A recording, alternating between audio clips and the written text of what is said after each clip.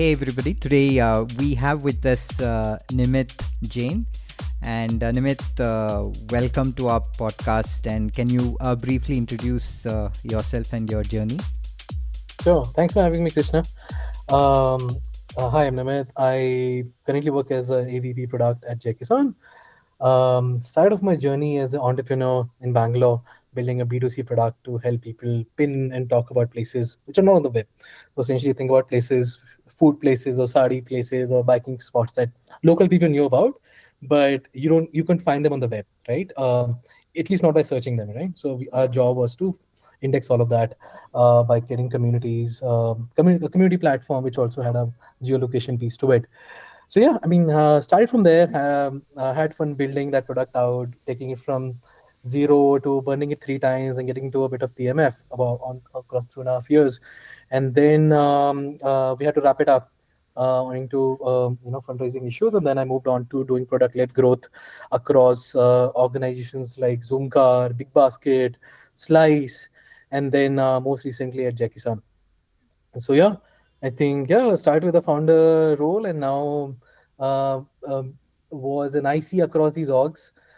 Slice onwards, I started taking a managerial kind of roles, and now at Jackie-san, I'm fully into that space where I'm just working with the CXOs, figuring out what to do next. So yeah, that's a bit about my journey. Yeah, as I was looking into your LinkedIn profile, I was seeing the span, the kind of things that you've been doing. So, what's the spark? What's the spark? I think my compass throughout. In fact, even in the early days when I decided to leave Cognizant and start my own startup. So I mean, maybe you don't know, but I my first job was at Cognizant. It was there for 3 months, and then I thought of coming to Bangalore. Lived in my bachelor's living room for I don't know how long, trying to figure out my next thing. And from there on, I think always my compass has been, hey, what is that I can do with my time, which has a net positive impact in a common man's life down the line. So I think that's the piece I keep in my head. So I think when I started my startup, idea was, hey, how can I help local businesses kind of get more footfall, get more revenue without being without them waiting on the internet platforms, being ready for them. And then across the other organizations I worked with, lens always that, hey, um, one how can I become better at the craft? But I think that goes without saying for any product professional. But more importantly, my north star was, hey, how can I essentially help this organization or product widen their impact, right? So at Zoomcar, for example, my goal was how can I help more folks host Zoomcar cars in their home, right, and make more revenue out of it. Push the ecosystem towards sustainability. Like Big Basket is about helping farmers and the whole supply chain. And yeah, I think that's the compass that keeps driving me. That hey, can I use my time to help people? In the end of the day, the only catch is I don't look at short term kind of impact all the time, because if you just do that, then you look for social enterprises, right? The way I look at it is, hey, even if I'm working on a AI hardware solution, how can I unlock tremendously high huge use cases down the line for the common man? I think that's what keeps me going throughout. Yeah. So, what I could kind of get a common thread in all these experiences that you said is, Hmm. I think you were asking the larger question of um, not just from a PNL point of view, but how do I change lives, Correct. right? Absolutely. Um, Absolutely. so how does one get this attitude? One, I think it's not a easy attitude to go with, because then you end up questioning everything you're doing. So, but yeah, I mean, the way to get to it is just be super curious about what you're doing, right? Um, Essentially, the two ways to operate as a specialist product professional. You can stop your curiosity at a point where you know everything you need to know to deliver a metric impact. That's level one. Level two, the advanced level, is about whatever I'm being tasked to do, or I see as an opportunity to unlock. Uh, what is the meaning of it? What's the end goal of it, right? And that's when you start going into that whole philosophical debate slash inquiry with the leadership. So I think if one, you have to decide at what point of career you want to go to level two, because it's not always helpful to do that. But once you know that, hey, you've gotten the basic chops, as a professional to execute, the way to go to level two is just don't think the face value. The moment you are tasked with, hey, I want to run this flash sale, or I want to push revenue by doing this particular campaign, just keep asking, hey, how does it, I mean, the framework I've used is, how does it help us right now? How does it help in the next 6 months? And how does it help in the next 5 years? Right? I think those three questions have generally helped me distill, or reject things, at the level of whether or not I want to work with the organization at that level, as well as whether or not this project makes sense for me to take on to myself. Right. So I think, yeah, those three questions, but just being judicious about when to use, not use is what I would suggest to your listeners, because once you go to that mode, there's no coming back. Then you just end up questioning everything to the depth, and it may become tricky early in your career, because the folks working with may not have all the answers themselves. So yeah, that's my general take on that. Yeah, so, did you largely kind of crystallize your thought on this post you started, getting into a leadership role? Good question. I think it mattered a lot when I started transitioning towards a leadership role, uh, because without that sense, I could not help my org and my folks take the right call. But I think the thinking was there from the start.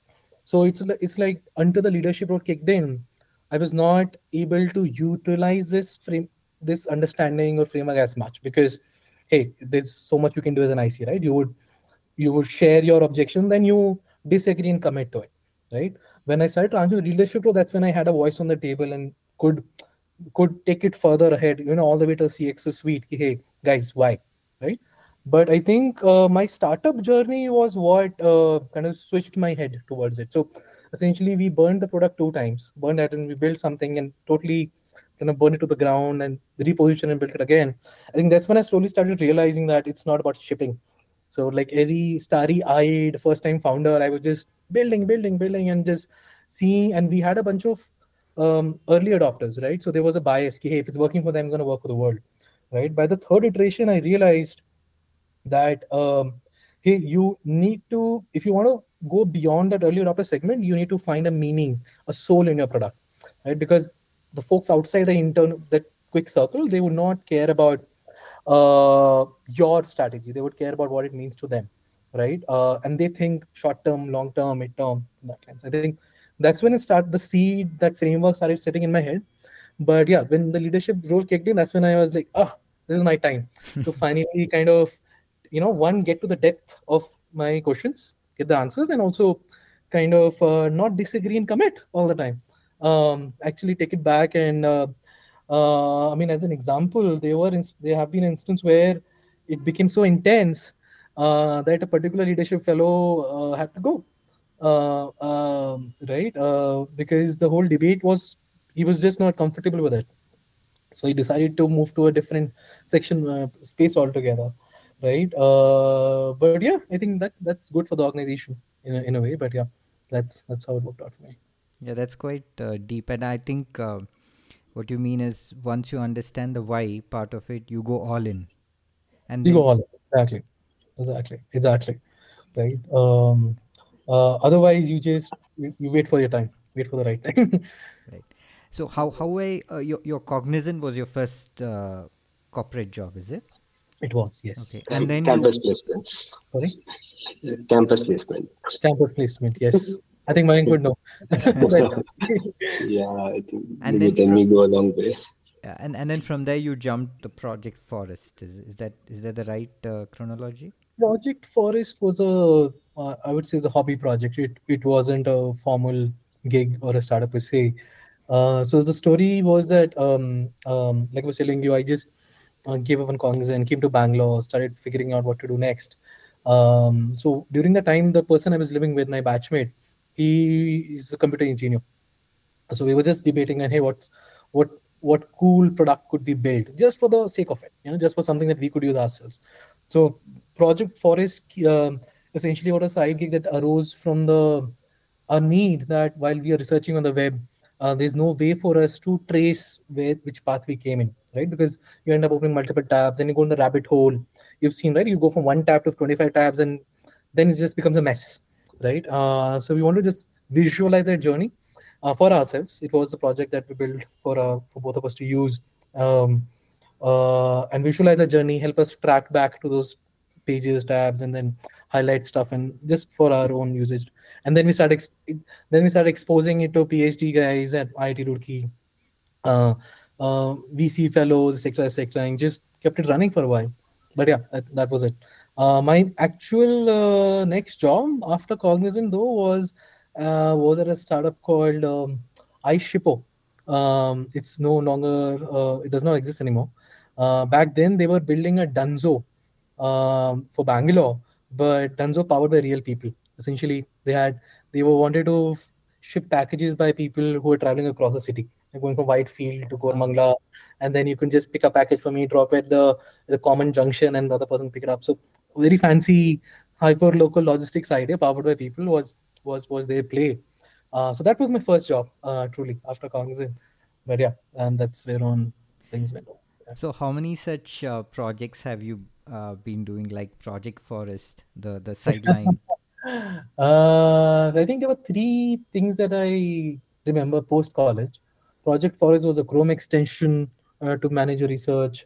Then Cookie Express is it's been a, I would say, a half a decade old side gig for me, where essentially I've been helping my mom uh, uh, share her bakery skills with the world, right? So she's essentially a self-taught baker, I would say, who developed a specific mastery in uh, baking with millets and baking without sugar and all those, super healthy spectrum. So she used to send stuff to my And, college. Huh? and Nimit has been doing D2C when it was not fancy. And I Oh think yeah, his, yeah, his yeah. mom has been using millets when it was not the trend. So That's I was lucky to be a customer. And of course, Nimit, we go long back to college, right? So I think Nimit always had this entrepreneurship. I would say Kida, and I think that's what I was always amazed and inspired by Nimit, right? So he has been doing so many things, and now he has become a leader as well. So yeah. that's humble of you, man. But yeah, I think yeah, it was almost it was the D2C business back then.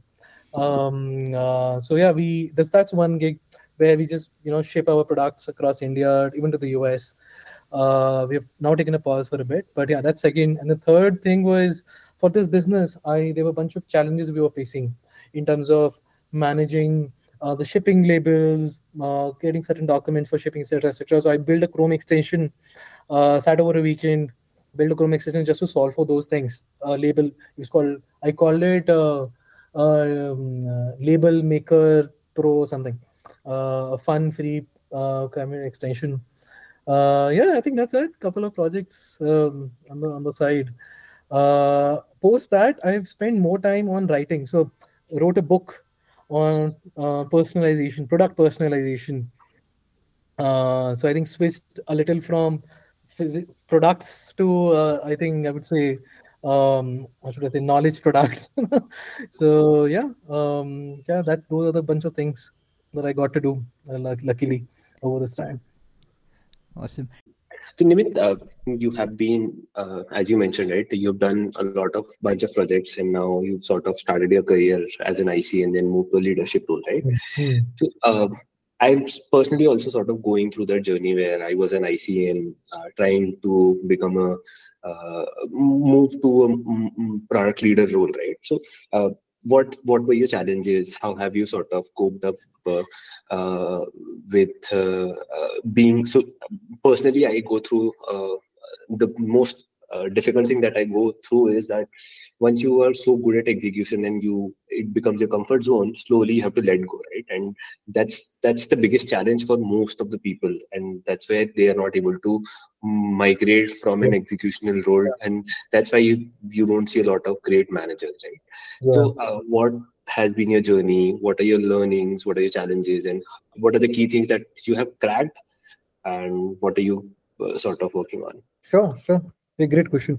I think the primary piece has been the delegation bit, right? Because when you are working hands on, you know how to do things. You have that, you get the comfort zone of the engineers, the designers, you have that rhythm, and suddenly you have to, almost outsource it to someone, right? That, especially when you're switching organizations, you don't know that person, right?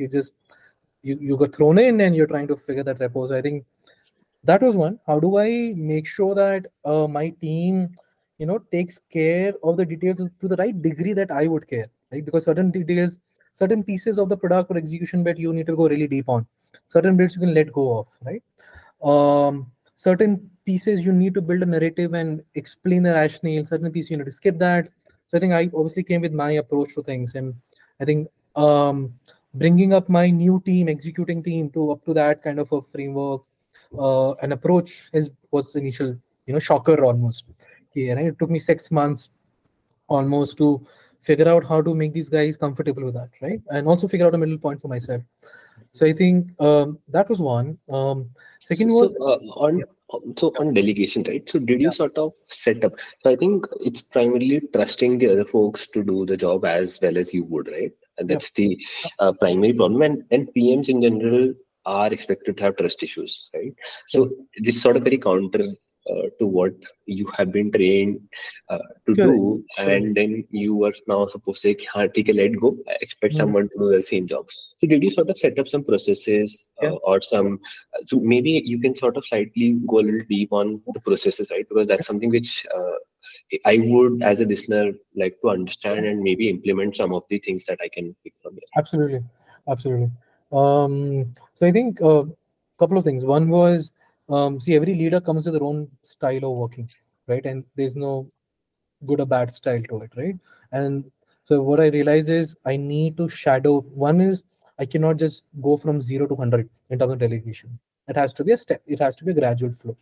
So step one was delegating something to, let's say, my SPM. Hey, go and figure this out with the engineers, the designers, and all I would do is just shadow those calls, right? In the first, I would say, 2 months, and just shadow in the sense that I would just be a fly on the wall, listening into their conversations and making notes. Hey, where does this person skipped a certain step in the conversation, or they did not touch on something that they should have, right? And then essentially having a weekly cadence where I would just come up with these notes. Ki, hey, Monday you had this kickoff call, Tuesday had the design review. Across these calls, I noticed that you did this thing differently. Here's my rationale for doing it slightly more differently for higher impact, and this is my reason. What do you think? Right? I pass the buck back to them, because I think the framework I built was, when I was in their shoes, I would want to listen to a leader who will help me grow as a product professional. It's not about, hey, do better work.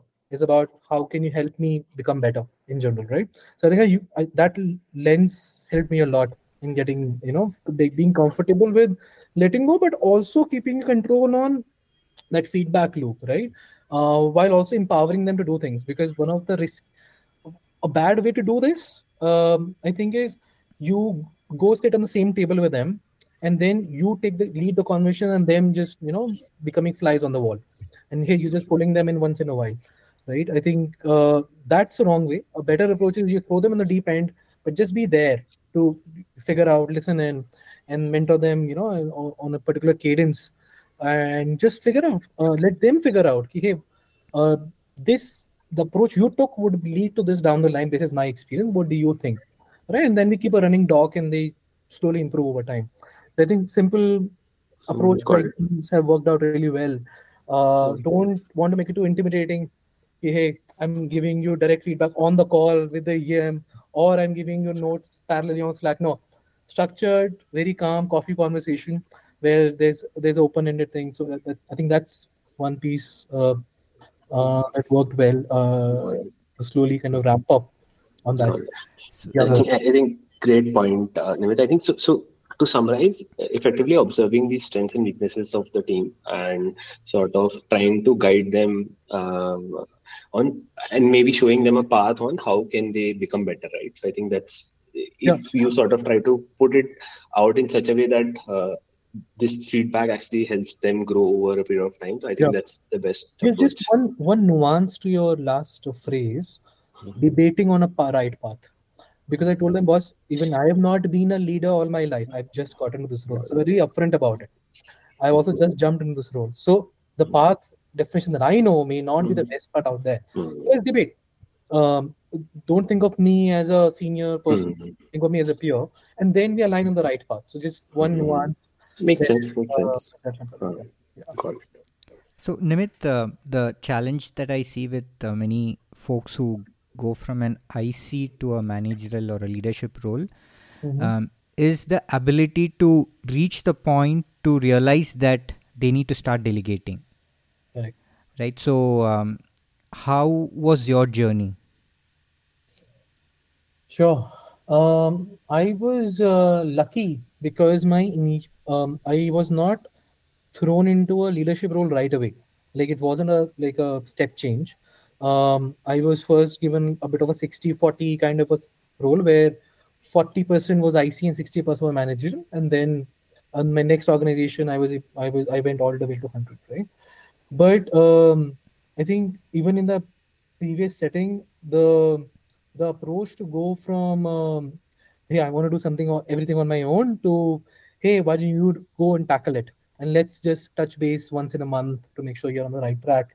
I think there was no in my case, it was more about constraints than realization, right? So basically, I was owning, let's say, 10 charters, right? There was just no time for me to do everything on my own. So by structure, I was forced to delegate. So that's one. Because I think if you leave it to realization, it never happens anyway. From whoever I've seen in my life, they end up becoming a very senior leader who take everything on their own. But they really realize that they need to delegate. So I think in my case, it was forced because of the number of charters that I had to take care of. Right. The way the realization for me kicked in is when I saw that the folks are doing a better job than me in creating impact. Right, that was the point of realization for me, that he certain pieces where I would have loved to be an IC myself, when I delegated and told them the overall ropes, gave them the ropes and overall guiding light and manage the stakeholder conversation with them, they did a much better job than me in delivering the impact. So that was a realization for me that hey, initially I was forced to delegate because I had to chew to a lot, but then if done right, you can 10x your personal impact through structured delegation. So I think it was one project in the start where essentially dynamic was something like this person knew how the stakeholders thought about the product and the long-term roadmap. So they were able to connect much better they were able to hit the bullseye much faster than me, who just came into the organization. So they were able to hit that. They were able to get the sign-ups really fast. They were able to figure out the nuances of the audience really much faster than me. So I think that's when I started slowly realizing that, hey, I should add one more lens to my work, as in, am I the best guy to take this particular thesis or project to completion, or there's a better person than me who can do a job and I can just unblock them, and that would be which would be a better value addition from my side. So I think it just went gradually. So I think when I joined Slice, this was Slice's story that I was just covering. Joined when it was 100% IC, then slowly project after project, we went from, I would say, 90-10 to a 60-40 kind of a ratio over time. But yeah, it was all hinged on the realization that, hey, there are folks who can do a better job than me. So why not help them become better PMs while they're at it, and 10x my direct impact on their KPI through them. So I think, yeah, that was my general story. Across the next my current org, where I had to go straight to the leadership role. I think for me, delegation was slightly difficult because we have been in a stage where we have crossed a 0 to 1 journey, but we had to prove the 1 to 10 journey really quickly, right? And the team was just not up to it in terms of, they were very early PMs, have not done the scale work, they've just done the banking backgrounds or consultancy backgrounds, so they didn't know what to do. So my hunch was, hey, first 3 months, let me just do everything myself. Let me set the foundation and then they pick it up, because if this thing goes sideways, I'll be at a huge risk in 6 months, right? I think there was a bias for me to quietly be IC, like for the organization is still, hey, I'm managing these guys, but still internally be an IC was a bias for me. But then I quickly realized that um, once I started going into the deep end, figuring out what to build, shipping things, I realized that it's just not gonna scale. Like I think 1 month in, I realized that I can do things, but it's just not gonna scale. There's too much to cover. So I think it was one of those field trips, and I went to Chhattisgarh for a field trip, and then I realized I had to do the user research there and also manage the projects to ship. And I'm like, I can't do both, impossible, right? And if I still keep on that IC lens, the organization will be hurt over time, right? So that's when I strictly realized, hey, I need to level these folks up. I can't build a foundation and create something stable for them to jump on. I have to rather go the other way, which is um, uh, take them from 10 to 100 using these feedback loops, this rational discussion, all of that, and risk it for the next 3 months, 3 or 4 months until they get to that point. So I think, yeah, that's been my experience so far on the transition piece. Not ideal, but yeah, I think fruitful regardless. Yeah, I mean, I like the elicitation that you gave when you joined a new organization. You realize that although you have a team and you're a leader, but you had to play that IC role because that was the need of in the org, Yeah, right? correct. So that differentiation and able to take that decision, Yeah, looking at the business situation and your team's capability, I think that's like super important. absolutely. Tricky calls, but yeah, important to take. Yeah. So when you're hiring, how do you pick the candidates? What do you look out for? So it depends on what I would say kind of role I'm hiring for. If it's for a pure IC role, um, let's say it's a APM and all the way until PM2, where you are independently owning a charter, PM2 even SPM. I think I just look for two broad things among basic standard things. Your depth of curiosity, right? How deep are you able to go into a completely alien space to figure out the fundamentals there, right? So that's one. Second is articulation. um, I know there's multiple schools of thought there.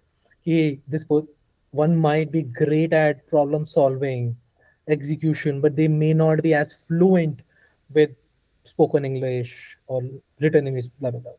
But my point of view is, it's not about how well you speak a language. It's about how well you're able to articulate and string together your thoughts to a from a rational discussion perspective, right?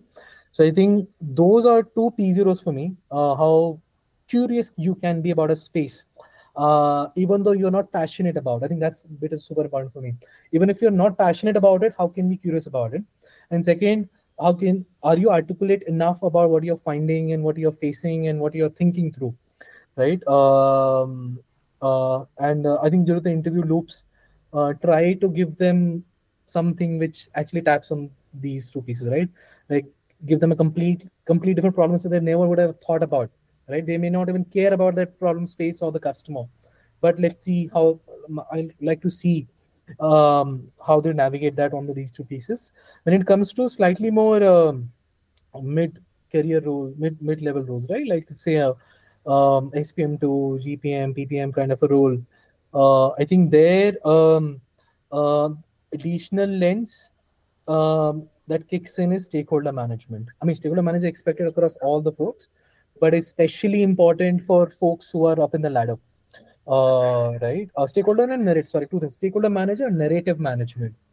Uh, I think both these things are very important and different. I explain why. Stakeholder management is the common thing, which is how do you manage stakeholders? How do you manage your engineering folks, design folks, etc.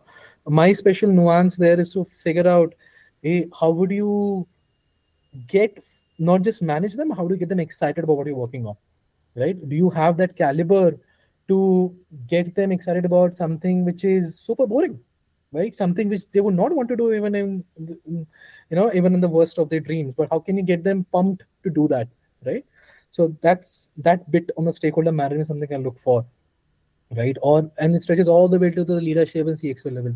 How can you get folks excited to listen to your story, your narrative, or explanation, whatever you want to do, right? Narrative management is essentially folks generally tend to lean on senior people to manage, hey, manage the narrative around, hey, what are we going to achieve this quarter, next quarter, why are we going to do that, what's the rationale to pick this, not that, all of that stuff, right?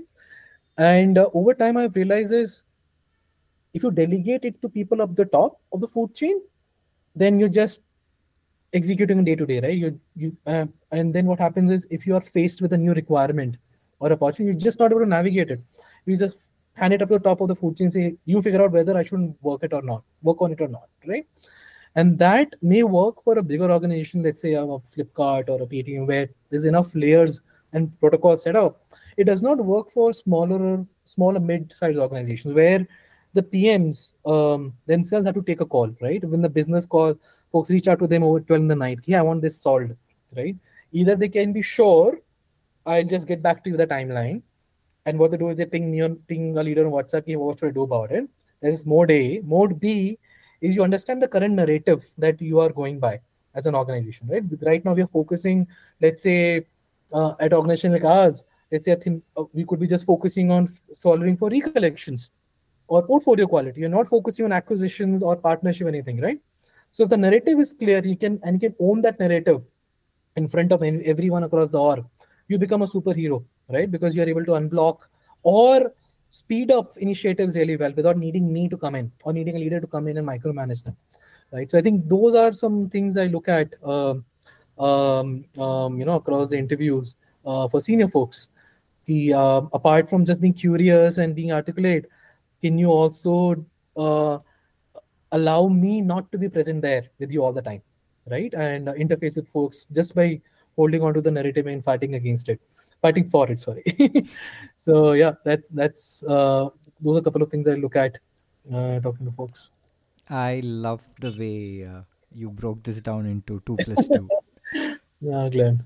It gives a lot of clarity for folks to look out to, because it's not just about product sense, but it goes beyond that. Yeah, Um, yeah. so, do you have any tips of how the kind of listeners that we have Mhm. are mixed? There are people who want to get into product management, and there are Mm. people who are already in product management and who want to get into leadership. Sure. So maybe, if from a curiosity and an articulation point of view, Mm. um, what I mean, how would, if someone approaches you and asks you that, hey, can you guide me? How do I get better there? Do you have any thoughts on that? Sure. Um, I think on the curiosity bit, Um, a simple way to get started there is not to stop asking questions until you're able to explain the entire situation on your own to some, let's say, third party. There's something called a mom test, for example, where Mike is laughing because I think it's very common across the space. Spiggy, I think, is been using that quite a bit. But essentially, keep asking questions until you're able to explain the whole of the situation, all of the problem or opportunity to someone who completely is unaware of the space, right? So I think that's one lens. I mean, people call it the five whys approach as well. Sure, a bunch of frameworks, but in my opinion, you should you should look for the outcome that, hey, have I understood it to the point that I can casually explain it over coffee to someone else, and they may not be able to help me with the answer, but they can say, "Oh, I got it," from a situational perspective, right? So that means that you would need to be able to boil it down to the basics, right? Because if you're telling it to your mom, she won't care about that your system broke and there was a release in last night or whatever. She's gonna care about why it broke, why it is important, what can we do to fix it, blah blah blah, right? So I think that's one way to judge how curious you are, because people who are not super curious, they just look for the first two answers. Okay, I want to unlock this particular opportunity. This is how to go about it, which means I have to build a feature. That's it. Okay, thank you. Let me write a PID around it, right? But the moment you go and explain to outsider, they'll ask, "Hey, it's why are you building this?"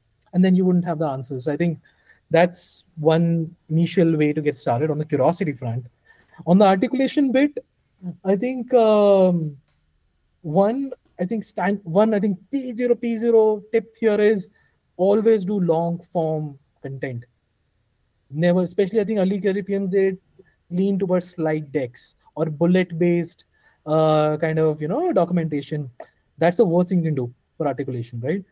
Whenever you're trying to articulate anything, even a RCA for a small issue that happened in the morning, always do long form, structured, long form content, right?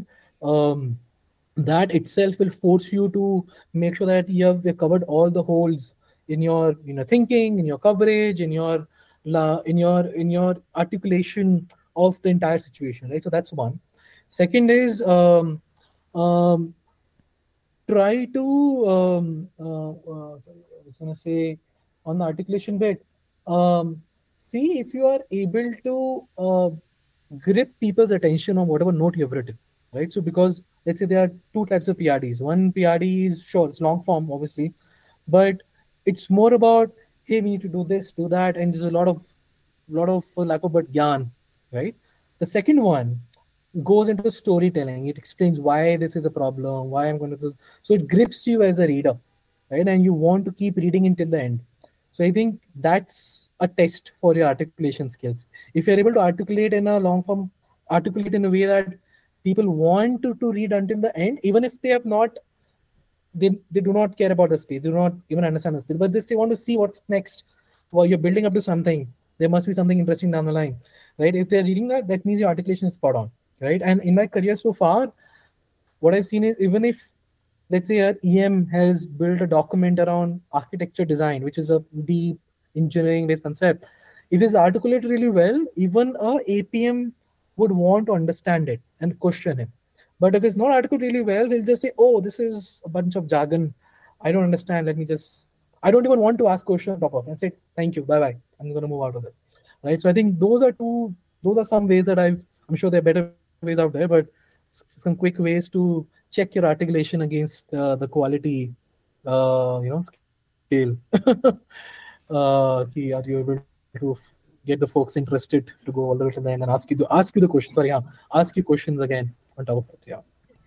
So I think on the short form or the document that actually excites people, I think PR, press releases, and Hmm. FAQs. I think that's a good template to follow. I think that's Yeah. something that was widely followed at Swiggy, and which Hmm. all the focus was always to excite people around this, and then the PRDs and the long form documents followed the PR Oh, yeah. FAQs. That's a great backwards approach. You first publish something which will make sense to the world, and then you derive from it. Exactly. That's a fantastic one. So, Nimit, what are your three superpowers? Sure. I think my primary superpower is I'm able to build a story around any context, right? Any product, any situation. I'm able to build a narrative which which is able to grip people, which is able to get them curious and just if not buy into my perspective, at least listen to my perspective. So I think that's that. I'm able to stitch facts into a story. So I think that's one skill I'm pretty proud about. The second superpower is I think it's a recent one that I've slowly built up, which is be able to. There's something called radical candor. It's a framework for how do you give people feedback, but still be assertive about your feedback, right? So I think here I'm able to help people with focused feedback, hard feedback even, but stitch it in a way that they don't take it as critique. They take it as nuggets that can help them move forward. So without breaking my relationship with them, or without making them feel, oh, you know what, now I probably won't want to have a beer with him this Friday, right? So I think that's the second piece that's out there. The third one is uh, yeah, I think being able to and that's I think it's an outcome of my startup days, being able to strike a chord with people who are not nowhere near the tech and product space, right? So let's say a sales team person or a support team guy, I'm able to I feel I'm able to strike a chord with them very quickly. Generally they end up feeling a bit walled, or they have this thing that, oh, product people, tech people, they're like big guys and they may not listen, blah blah blah. But I think over time I've realized, how do you talk to these folks so that they one feel heard, but they still don't feel that they can overpower me. They can't instruct me what to do, but they still feel heard. So I think building that channel, that rapport with the folks who are very far away from the day to day in the product and tech space, I think I think that's been a fun one. So, is that because you have high empathy towards the work that you do? Yes, yes. Deep down in my head, now that you asked this, I've never thought about this question, this lens. But deep down, I think I think of their work as super valuable, even more valuable than PMs that way. Hey, they're keeping the org running, they're keeping the ship actually running on the ground. So I think I'm able to see the true value of their effort and the struggles, and so our conversation is around that. Okay, hey, I'm gonna listen. You just tell me what your struggle is, because you're not just doing a supporting act. You're actually doing the key act for keeping things running, right? So I think that's interesting. You asked that. That's a common piece that we kind of find fitment on. Got Yeah. it. So storytelling, building relationships, high empathy, and I think I would like to add being a team player, or probably a company first employee. So that's something I'm able to infer from the conversations, right? Where you mentioned that you always kept the company first, and whatever the company needed, be it doing the IC work or the groundwork, I think you are always up for it. So I think that's the good. I think most of the companies would be happy to have you as a leader. Yeah, I mean, a small correction there though. It's actually not. It's a superpower also as a curse, which is more than company first. I end up being mission, like what is your overall mission, right? Let me first focus on that. For that, even I have to raise down someone for the good of that mission. Sure, let's do that. Not raise down, but what I mean is, if you have to take very hard calls or take Hmm. things which may not be very pleasant, right? I think I go by the, or pleasant in the sense that, oh, I have to take off. I have to part ways, or I have to ask someone to step down for a bit. I think that's the way I go with people who are company focused. They look at, oh, how do the politics work and everything. I'm not able to dodge. I'm able to understand that, but somehow I end up getting biased by, hey, by goal kya hai? What's you going after? If you're not going off towards it, let's fix it. Otherwise, Hmm. there's no point. I think every company actually needs that person who brings everyone back to the point, saying, "Yeah, let's focus on the vision. Let's focus on what we are actually here to solve." Right. So I in guess day so. to day, people sort of start forgetting what actually was the main Yeah, job. Right. So exactly. Yeah, I've been in that space. You just get comfortable with that busyness to just ship things, and you forget the bigger. I think You know, it goes back to your yeah. entrepreneurial kida, right? So I think I don't think it's going to go ever away, and it should not. I think that's a We great should not. attitude to have. Difficult one, but it's a good one, I guess, in the long term. So what next, David? What are you up to next? Um, I think what's next is I'm expecting to be a parent soon, so Oh, Oh, congratulations! congrats. planning. Thanks. So I'm planning to take a bit of a break from work, and then figure out what to do next. So yeah, next couple of months, I'm most likely gonna wrap things up, the current engagement, and then take a break, and then figure out what's next towards the end of the year. So yeah, that's it. Nice, nice. Gonna Congratulations, man. thank you. So I mean that was one of the questions that I wanted to ask right in the Yeah. beginning. I think you have taken breaks. I mean earlier too.